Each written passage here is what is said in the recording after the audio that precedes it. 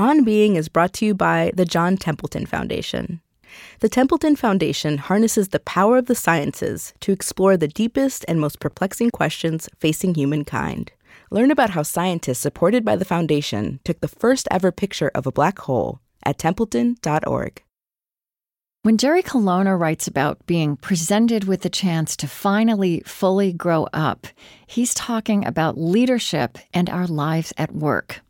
That's not the experience that formed me and so many others in the culture of work that came down to us from the 20th century and still shapes cutting-edge companies now. Leadership is top-down, isolated, perfectionistic, and lonely. We still work with old ideas that all of us should check the messy parts of ourselves at the door of our professional lives. New generations, millennials most famously, are challenging this. But how to bring our whole selves to work, as the saying goes, without descending into chaos or emotional free-for-all? So you do name something that I often encounter, which is, wait a minute. I don't want to turn the workplace into a therapy session. I am not suggesting that in any way. But here's a simple way to understand it. These forces are at work anyway. They're there. And unless we create spaces to name these things for ourselves as individuals or collectively as a group, we're going to continually get stuck fighting against these unconscious forces. Let's recognize that these things are underway so that we can then pause and move on from that, so that we can actually be productive. I'm Krista Tippett, and this is On Being.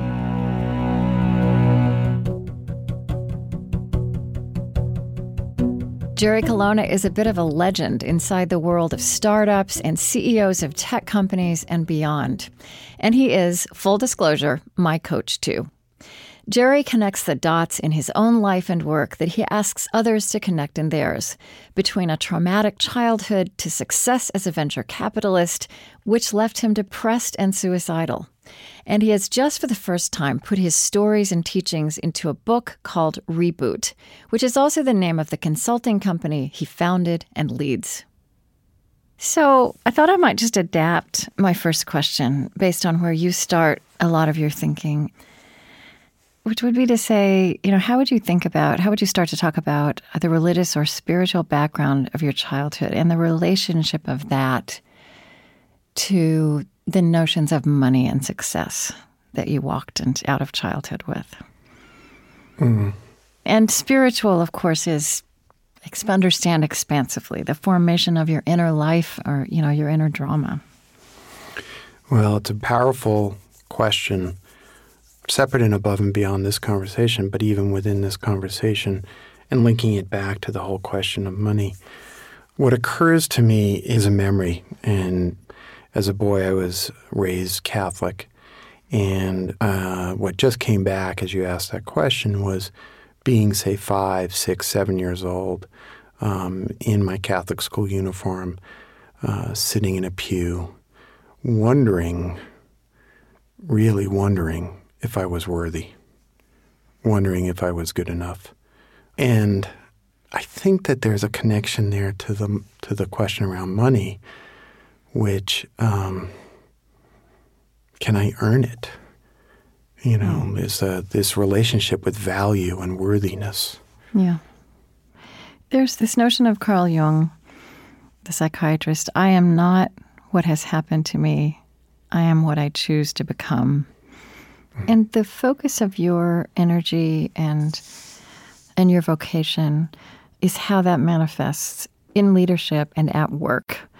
And I think it's really important that you acknowledge that work gives us means to create the safety upon which our lives depend, that it feeds and shelters us and those we love, that work can give meaning, but work can also be a means of our suffering. And in fact, without self-knowledge, work, which most of us struggle with, it's not like that's ever complete, that work is a place that we play out and replay, what has happened to us in our lives, what our inner drama is, and that we actually become complicit in the conditions that constantly recreate them.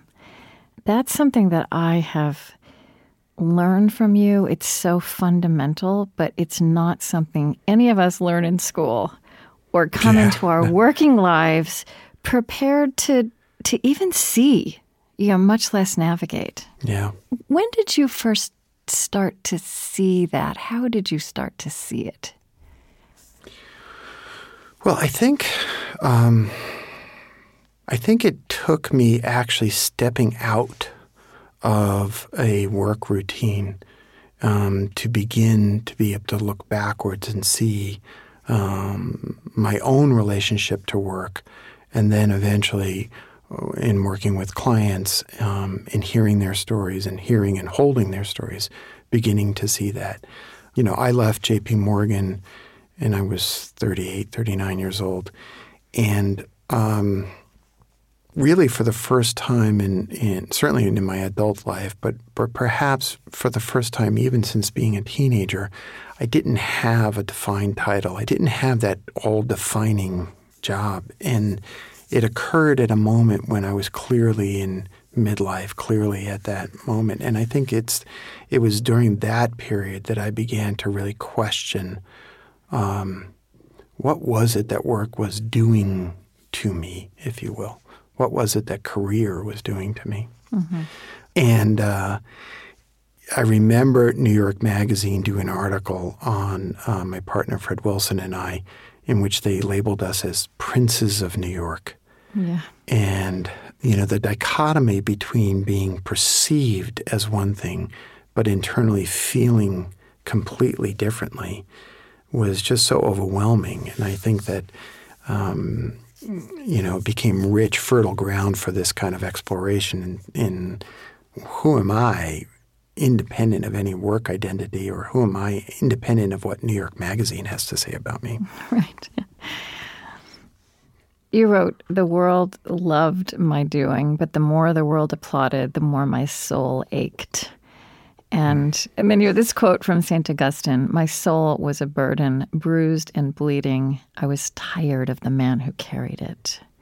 Something that just is in this image of you and so many people, so many of us, and so many stories that come at us kind of secondhand, is this bizarre disconnect between what is rewarded in our society and what is actually good for us, and even what we long for. I mean, that's another way I would describe what you're pointing at, with the peril and the promise of who we are at work. Yeah. I think it's an epidemic challenge in our society that we reward collectively. We reward with approbation, with money, with fame, with success, behaviors that can be so destructive. Destructive to the individual, destructive to our communities, destructive to our planet. And so there's this... Destructive to employees. Destructive to employees. Mm-hmm. There's when you have a leader, someone who has positional power, who is walking around with a bruised and battered and bloodied soul, and not actually pausing to recognize that phenomena is occurring, and then they get to set employee policy. Mm-hmm. We start to recreate these systems of toxicity for many of us, those, similar to those which we grew up with. It's a really heady mix of different forces at work, different vectors at work. And again, I think the plain truth that you explore in your work and in your writing, but which is something that we scarcely ever name and are not prepared to navigate, is that the ways each and every one of us survived our childhoods is flowing into leadership and is flowing into how our organizations are structured and our shared life inside organizations. Yeah, oftentimes I'll step into an organization or work with a particular leader, and they'll sort of look at me quizzically with, "I don't understand why this is happening to me. And I don't understand what is in fact going on. What are the forces at work here?" And I often think of that, either that quote by Carl Jung, which is, around understanding the choices that we have, the quote you referenced before, or even his other quote, until you make the unconscious conscious, it will direct your life and you will call it fate. Right. And so they walk in and they say, we're fated to be toxic in this way. We're fated to be dysfunctional in this way. And I think that part of the work that I ask people to do is to just sort of look quizzically at that and say, really? Fated? Maybe you have some choice here. So a couple of things I want to give some definition to. And one is the notion of leadership. Because in its traditional and increasingly the way it is expressed in non-traditional ways or new ways. And you are often working with founders, leaders, especially in the tech industry, like people who are running major industries, major corporations, or really dynamic startups. And then there's this way that I think leadership is, we're increasingly understanding that in a healthy, functional organization, there's leadership at every level. That's and right. That leadership, and then there's also this phenomenon that I'm really aware of. Like I was at a dinner table in London last week, and with this remarkable group of people somewhere in their 20s or 30s, I suppose mostly in their 30s, and everybody went around the table talking about what they're doing, and every single one of them had made up their job, which I think is more and more common. And so that's a new form of leadership. And one of the things you talk about is that what this calls all of us to learn to do is to lead ourselves, to lead yourself, and learning to lead yourself. So how do you talk about what that means? How do you start talking about what that means and what's involved in that? Well, if we can come at it from a couple of different angles. We can talk about power, right? Because that's often associated with leadership in that way. Yeah. Or what might be more helpful is to sort of come at it from a different angle, which is, okay, what does it actually mean to lead oneself? What does it actually mean when you, as you just said, right, leadership actually starts to be manifested throughout an organization? Or if I'm in a self-created vocation, which I really relate to, then I am in effect leading myself. And I think what that latter inquiry process leads us to look at the association that I like to make, and somewhat, as a joke, but this notion that leadership as a path into adulthood, that actualization process of us becoming the person that we really choose to be, the person that lives into that quote, the power of that quote that you read at the top of the conversation. That we're not defined by what has happened to us, but what we choose to become. That's right. Who and what we choose to become, yeah. That's right. And so that leadership presents that opportunity to move us down that path precisely because those leadership situations are so challenging and so provocative and evocative of the past for us.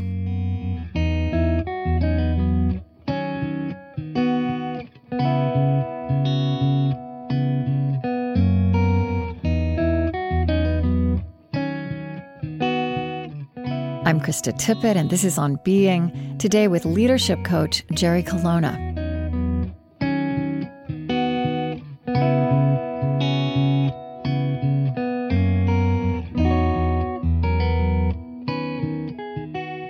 And you and I have also had this conversation about how there's this kind of the new idea of bringing our whole selves to work, which is it's absurd on one hand because, of course, we were always bringing our whole selves to work. Right. But we were pretending that we weren't at every level of the hierarchy. And so that whole self, all those things that we were bringing were coming out in passive-aggressive, repressed, and dysfunctional workplaces. So now we're saying, and I think meaning, so many of us are meaning, and I think new generations are forcing this, that we bring our whole selves to work. But that also brings a lot of new responsibility with it and incredible opportunity, right? That's what you just said. Yes. That work becomes this place where we become who we want to be. And yet, by shifting those boundaries that we thought we'd created to keep all of this under control, it also creates a space in which all these things that we didn't realize we were bringing to work with us, all of that is out in the open. Yeah, I want to go back to the whole arc of that experience, in quote, in the old days, right? Which is just such a funny phrase. But in the old days, perhaps when you and I were first socialized as employees, there was that phrase, well, you leave the personal at the door, right? Right. You don't bring it into the workplace. And that got promulgated across multiple generations with people saying, well, don't bring your feelings into work. And you certainly don't cry, and you certainly don't have these extraordinary emotions. And then we had this period, and it still goes on. I mean, I'm speaking about it as if it's all past, but of course it's still very much present. We have these situations, if you will, where people don't understand why they've somaticized that pain, or they are living a life, as our mutual friend Parker Palmer would say, divided, right, where the inner and the outer are not in alignment. And they're going through their days, and they may have outward success, but inwardly they're feeling as I once did, right, bruised and battered, that soul just too much of a burden for the man to carry. And in those moments, we tend to fail to see that when we ask human beings to show up without their full self, without their full catastrophic self, with all of the messes that they are, with all of the discomfort, when we deny that we hold certain belief systems from our childhood, that we created those belief systems to survive the challenges of our childhood, what we are cutting ourselves off from, the very source of much of our creativity, much of our innovation. And the result is that our organizations are actually less productive, less imaginative, not just poor workplaces for individuals to be, but poor places for collaboration and creativity and spontaneity and laughter and humor, because we have cut off, if you will, limbs. We have cut off part of ourselves in a bid to live into that credence that you leave the personal at the door and you don't actually bring it into the workplace. I mean, one of the questions, and you name a lot of questions that I love can questions. guide us. Yeah, I mean, questions that can guide us as much as any answers.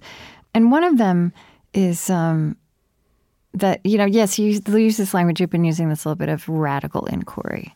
Kind of, on the one hand, there are actually all these questions that also don't have pat answers, like how do you form an organization? How do you grow an enterprise? How do you hire well? How do you manage well? How do you let someone go humanely? In fact, there's no roadmap for those. But then there's the deeper truths we don't have really the words or skills to contemplate, like why, how, and to what human effect does my behavior have on me and the people I work with? I mean, one of the core questions in that inquiry that you note is, who is the person I've been all my life?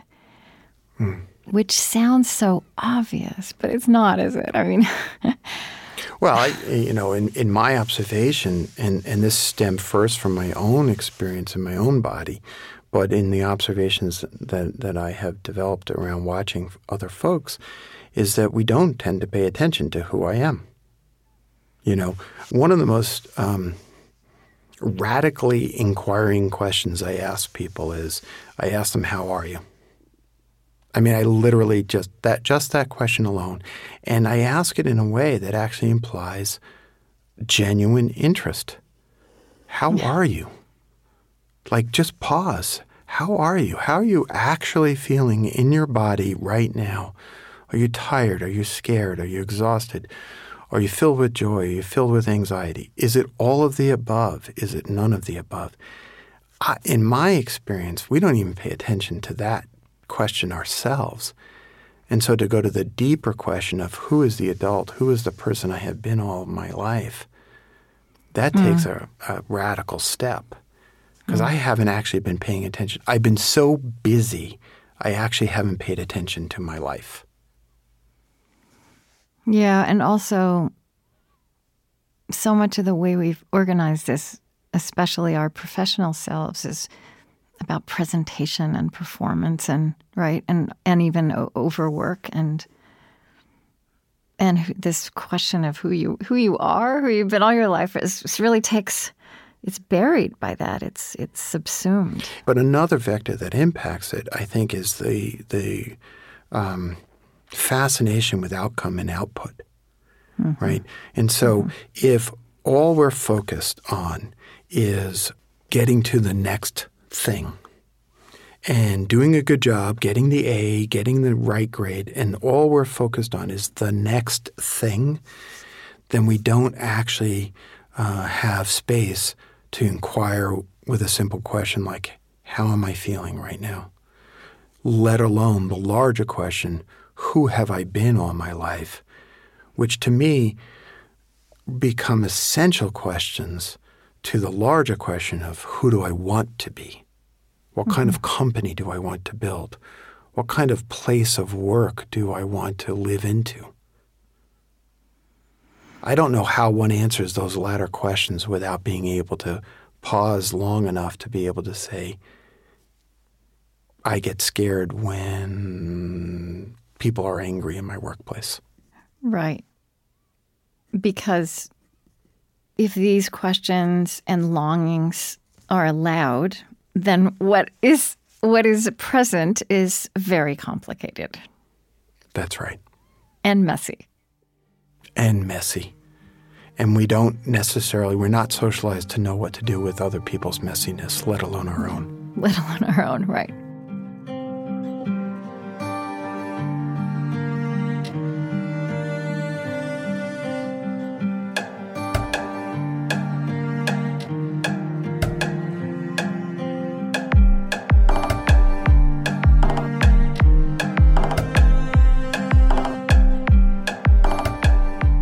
After a short break, more with Jerry Colonna. And you can find this show again at onbeing.org in the starting point called Wisdom for the Everyday. Starting points are collections for listening, reading, and pondering from our whole archive, depending on a particular topic that might be of interest or the kind of day you're having. Some of our popular starting points are For the Exhausted and Overwhelmed, Poetry for Tumultuous Times, and Joy is a Human Birthright. Find these and an abundance of more at onbeing.org. Support for On Being with Krista Tippett comes from the Fetzer Institute, helping build the spiritual foundation for a loving world. Fetzer envisions a world that embraces love as a guiding principle and animating force for our lives. A powerful love that helps us live in sacred relationship with ourselves, others, and the natural world. Learn more by visiting Fetzer.org.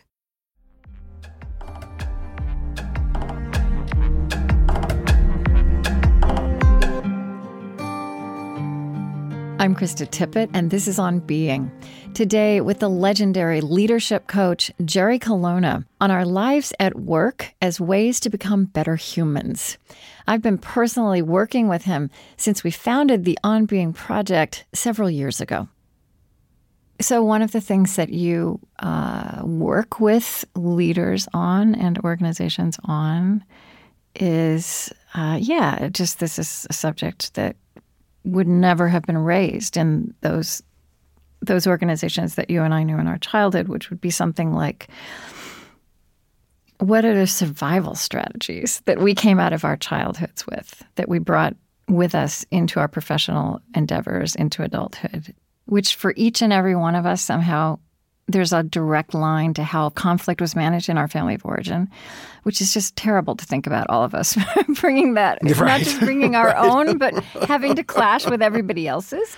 Right. But you said, for example, that, for you, one of the things you internalized growing up was don't upset your mother, right? That all the tiptoeing around, but then we bring that into an organizational life. Yeah. I mean, if it, to give some context to that. So I grew up with a mother who was mentally ill. It was bipolar disorder, schizoid affective disorder. And so what I internalized was actually the message from my father, which was don't upset your mother. Because if you upset your mother, everything would start to feel like it was falling apart. And that was sort of a root cause of the chaotic feelings that we grew up with. That over time morphed into don't upset the other. And so that then informed how I respond to conflict within an organization, how I respond to conflict in my personal relationships. And the result was that I would just bail. I would just avoid it. I would just stay away from it. Or if I couldn't escape, I would just lean too aggressively into it. As opposed to the more adult me being able to see that there's actually nothing really dangerous about that situation. But that took a long time to be able to understand that. So I can imagine somebody listening to this who still has at least 1 foot or two in the mythical world of how it used to work, where there was hierarchy and there were rules, and I can imagine them saying, "What the purpose of naming of making this unconscious, all of these unconscious dynamics conscious? How does that result not just in a place that's more humane, but a place that things get done?" Right. Right. So you do name something that I often encounter, which is, wait a minute. I don't want to turn the workplace into a therapy session. Yeah, exactly. And I am not, right. I am not suggesting that in any way. But here's a simple way to understand it. These forces are at work anyway. They're there. And unless we create spaces to name these things for ourselves as individuals or collectively as a group, we're going to continually get stuck in our processes. We're going to continually get stuck fighting against these unconscious forces. So what I always recommend is let's create a little laughter, a little lightness, a little humor, and let's recognize that these things are underway so that we can then pause and move on from that, so that we can actually be productive. Right. And I think that actually points at why this process of inquiry that you are engaged in and describe is, in fact, if carried all the way through in organizational life, in leadership, doesn't just leave all these clashing emotional dramas in the middle of the room, but it actually invites every single person to be responsible to try to understand in every moment, including the controversies they're having with others, what it is, to take ownership of themselves. That's right. Let me draw out the process a little bit. In the book, I talk about the fact that 3 basic motivations, I believe, drive so much of our behavior. The wishes for love, safety, and belonging. Mm-hmm. When we are in a conflictual situation, say at work, and it may be in an internal conflict, if we can look at the belief systems that are existing, if we can inquire and say, what need might I be trying to meet by my continual wish to get more and more sales? Is it love, safety, belonging, or all of the above, for example? That's one way of understanding the intention behind our actions. But then the magic really begins when we start to look at our colleagues, and instead of seeing them as some sort of source of irrationality, seeing them as just a problem that needs to be fixed and made to go away, but we see them as yet another human being with a broken heart who's simply trying to feel love, safety, and belonging. When we can start to see our colleagues that way, all of a sudden the things that actually impede our productivity or impede our collaboration become not obstacles, but the means to connect, and actually build something even greater than what we had before, right? I believe that work doesn't have to destroy us. Work can be this means for self-actualization. And when we create the space for each of us to do this kind of inquiry work together, then what happens is that work starts to manifest in some gorgeous, beautiful work that's sacred and life-giving and life-affirming rather than depleting. And probably still has its messy moments, right? I mean, it's not about getting perfect. It's about getting whole. Right. But there's nothing wrong with mess. Yeah. Right. That's There's part nothing of wrong with mess. It's like it's gorgeous. It's like it's like an art project. I mean, I defy you to paint a masterpiece without getting paint on the floor or on your hair. Right? That's the point. It's actually fun to kind of be messy. Just don't be toxic. I did want to read these questions that you wrote. I was just going to say, like, so many. I've had, as somebody who is an organizational leader but never meant to be one. Right. It's all so surprising. You mean you didn't grow up saying, I'm going to be a CEO when I grow up? No, I didn't. In fact, I've thought about that, Jerry, when I went to that boot camp. Everybody else had a sentence that started like this: I always knew I wanted to start a company. Right? I always knew I wanted to start something. And that's not true of me. It was more that there was the work, and then I wanted to keep it. I wanted to protect the work and allow it to flourish. So where I was going with that is when I talk to other people who also created things without, well, I think even people who know they want to create something, they don't know what's going to happen. People have said to me, the work is never the problem. It's the people. It's like it's always the people. So one of the things you say is when you talk about this radical self-inquiry is the path to seeing habits and patterns. And I find these a really helpful set of questions that you pose that anyone could pose of themselves in a workplace. And this is, I guess, when the people are driving you crazy, whatever that means in whatever context. What parts of me are being projected onto the other person? Yeah. This is kind of what you said. How do I reclaim those parts of me? What do my reactions say about me? Why do I do what I do? Why do they do what they do? What need for love, safety, or belonging might they be trying to meet with their irrational behavior, which is in italics, which is because it's behavior that appears irrational to me, but has reason in them. Yeah. Well, what I hope to do with those kinds of inviting questions is to open up the possibility that the way I'm seeing things is not necessarily factually correct, objectively true.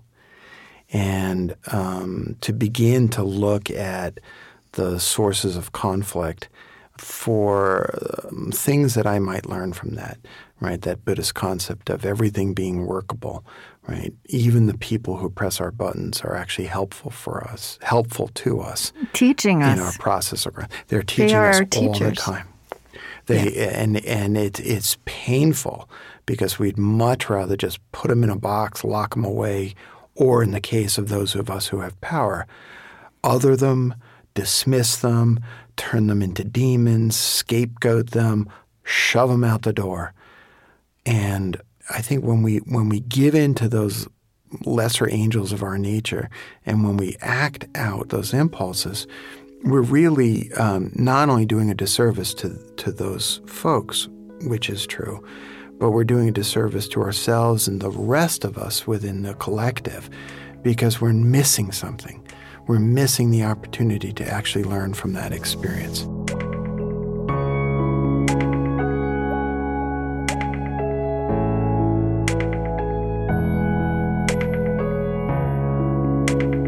I'm Krista Tippett, and this is On Being, today with leadership coach Jerry Colonna.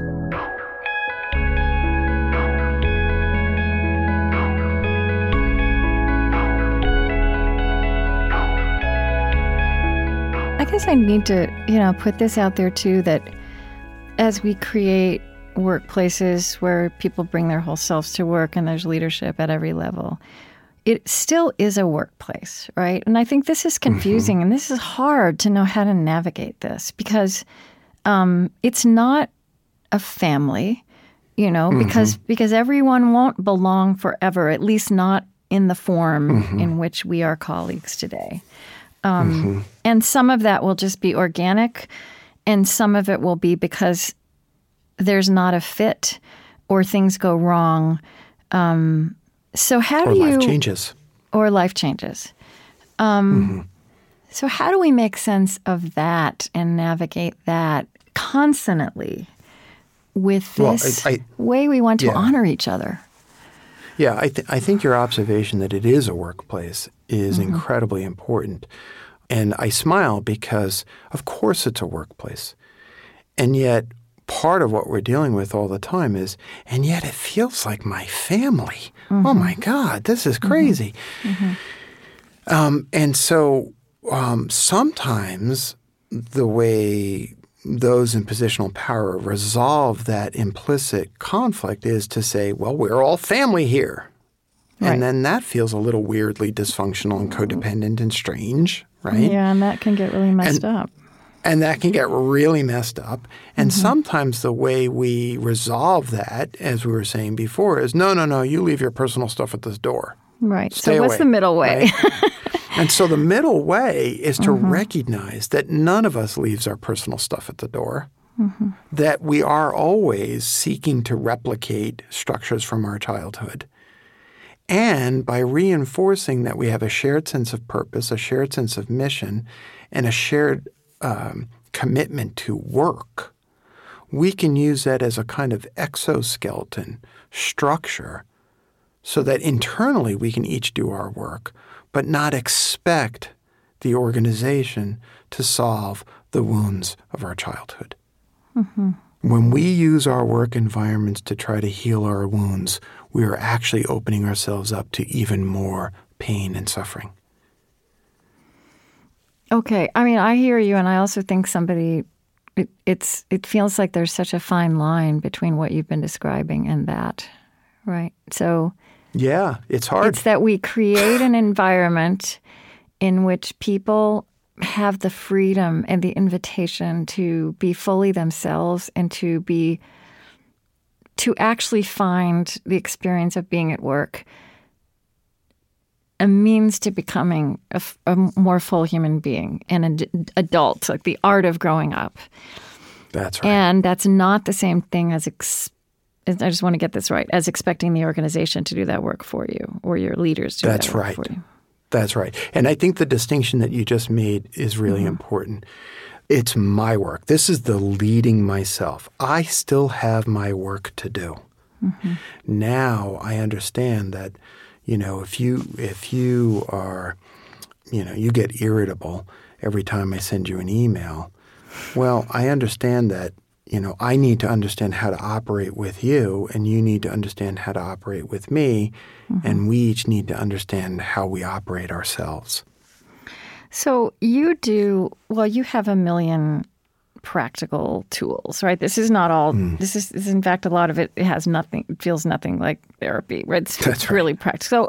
So one of them I think is really helpful, and you have this in the book, is OFNR. So this is... Yeah. I mean, just frame it like the way I understand this. This is okay, let's just say we acknowledge that there's a lot going on inside me and there's a lot going on inside you. There's this line of John O'Donohue that every time you start a conversation with another person, they're halfway through a conversation they were already having with themselves. Right. I find that really helpful, right? So like every time something's going on, especially if it's a conflict or something hard that you need to talk about, this is a way to work with that. And move things forward. So just describe the OFNR approach. Sure. So I want to acknowledge too that this is an adaptation of work that I've learned from the nonviolent communications work of Marshall Rosenfeld. Okay. So O stands for observation, F stands for feeling, N stands for need, and R stands for request. And it kind of works like this. You and I have a scheduled meeting on Monday morning and you show up 10 minutes late, okay? That is an observable fact. You showed up 10 minutes late to the meeting. That fact triggers a whole set of feelings in me. So, Krista, when you showed up 10 minutes late to the meeting, it made me feel like you didn't care about the meeting, right? That distinction is really important because typically what happens is 9:05 rolls around, you're late to the meeting, I'm looking at my watch saying, there goes Krista, gosh darn it, she doesn't care, she never values the meeting, and I'm off to the races. And I've created a whole storyline around that, okay? So going back to the structure, make an observation about value-neutral fact, something that is fact. Undeniable. State something that is just a fact. Yeah. And you get agreement from there. Okay. Just get agreement from there. Then at the next level, you talk about how it made you feel. Mm-hmm. It made me feel devalued, or it made me feel as if you don't think the meeting is worthy on time. Right. That's a story I'm telling myself. Right. And like how absolutely different that is from you devalued me. Right. Or you disrespected me. You disrespected me. You don't care about this meeting. You don't care about the work. You don't care about my deadlines. Right. We don't know if, in fact, that's true. Mm-hmm. You then pause and you let that person take in the fact that their action triggered a set of feelings. They're not responsible for that set of feelings. They're only responsible for their actions.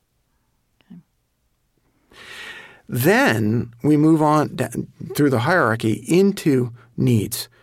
I have a need to feel that the work we do is valued by both of us. So in the future, if you're going to be late, can you let me know? And that's the request. And that's the request.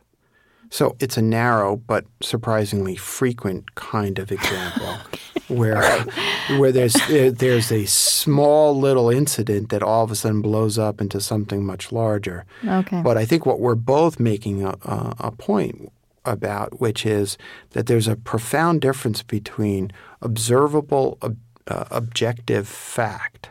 Mm-hmm. This thing happened, right? We changed a policy. Yeah. And then a whole bunch of story making and feeling that happens right afterwards. Mm-hmm. And all of us are too quick to substitute interpretation for observation. Okay. Right? So you change the policy, and all of a sudden for me, it meant one thing for my colleague, right? Yeah. It changes, and all of a sudden it goes on. And because we're not schooled in the language of being able to discern between observation and feeling, we merge the two, we conflate the two. And that's where I think most of the problems in an organization. You made the observation about people being part of the challenge. Well, it's people, but it's because of people's feelings in the way we communicate. Yeah. So right? It's not people by themselves. No, it's that we struggle with ourselves and therefore with others. That's right. It's hard to use this process to grow up. It's hard to fully actualize. It's hard to be in a practice of movement towards becoming the adult that you were born to be. It's really hard. It's so hard that most people don't do it. Mm-hmm. It's hard because it's painful. It's hard because we have to confront things. It's hard because we have to withstand other people's feelings.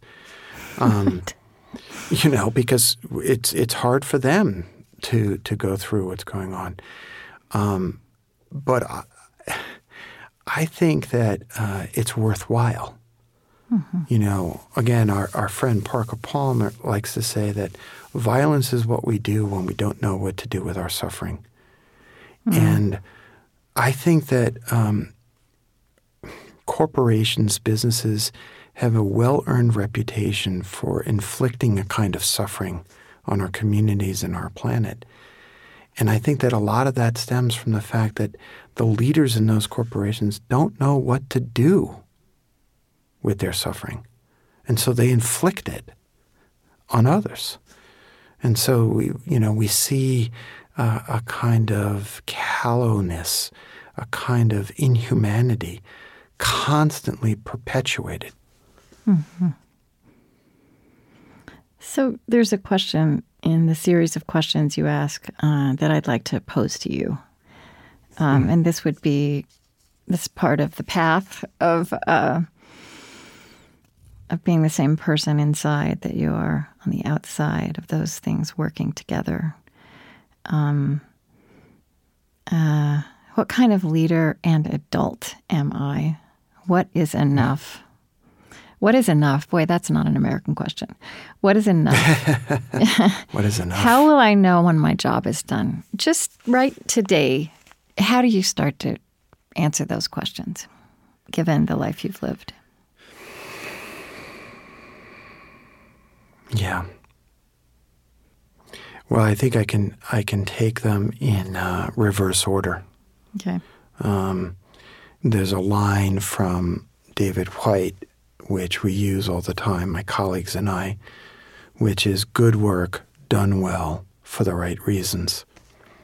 And when I can lay my head down on the pillow at night saying to myself, good work done well for the right reasons, then I feel that I have done enough and I am enough. And when I can hold that, then I understand that that is the kind of leader I am. I am not the kind of leader that is rapaciously seeking more and more and more. And when I can feel my way into that, then I know that the kind of adult I am, the kind of man that I am, is a man who knows, dare I say it, when to rest. That's just such a... And it's kind of, again, it's in this category of something so simple and yet, what do we not know how to do in our lives? Rest.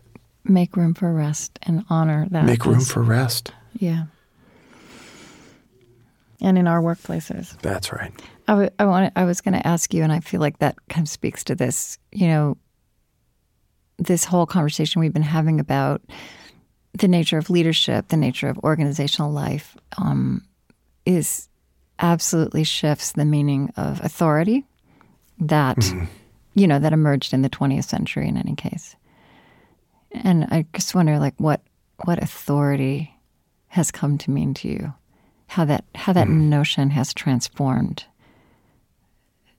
through this work you do and the insights you've had. There are times in which those who have power need to speak with authority, but too often we mistake and conflate that action for the day-to-day, quote, directing of people's lives. And I think that leadership is much more subtle, much harder, and ultimately more life-giving, more fulfilling. And that is the leader's role isn't to be the authoritative figure telling everybody what to do and how to do it, but to be the model for creating a container in which their best possible work can get done, and to perhaps remove obstacles from the paths that are in front of their colleagues so that they can then grow into their best possible selves. That feels very strong, very firm, and not particularly authoritarian. Right. Okay. Jerry, thank you so much. Thank you. This was a blast.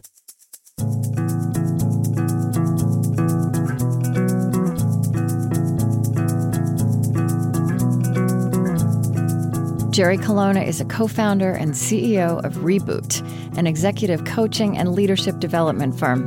He also hosts the Reboot podcast and is the author of the new book, Reboot, Leadership and the Art of Growing Up.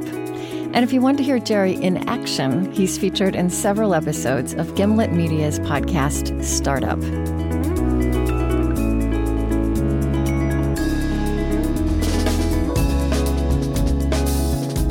The On Being Project is Chris Heagle, Lily Percy, Maya Tarrell, Marie Sambalay, Aaron Farrell, Loren Dordal, Tony Liu, Bethany Iverson, Aaron Kalasako, Kristen Lin, Prophet Adewu, Eddie Gonzalez, Lillian Vo, Lucas Johnson, Damon Lee, Suzette Burley, Katie Gordon, Zach Rose, and Siri Grassley.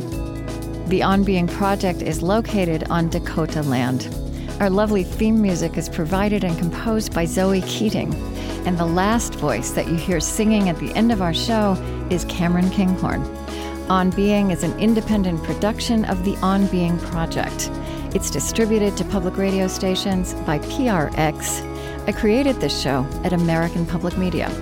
Our funding partners include the Fetzer Institute, helping to build the spiritual foundation for a loving world. Find them at fetzer.org. Calliopeia Foundation, working to create a future where universal spiritual values form the foundation of how we care for our common home. Humanity United, advancing human dignity at home and around the world. Find out more at humanityunited.org, part of the Omidyar Group. The Henry Luce Foundation, in support of public theology reimagined. The Osprey Foundation, a catalyst for empowered, healthy, and fulfilled lives. And the Lilly Endowment, an Indianapolis-based private family foundation dedicated to its founders' interests in religion, community development, and education. On Being is produced by On Being Studios in Minneapolis, Minnesota.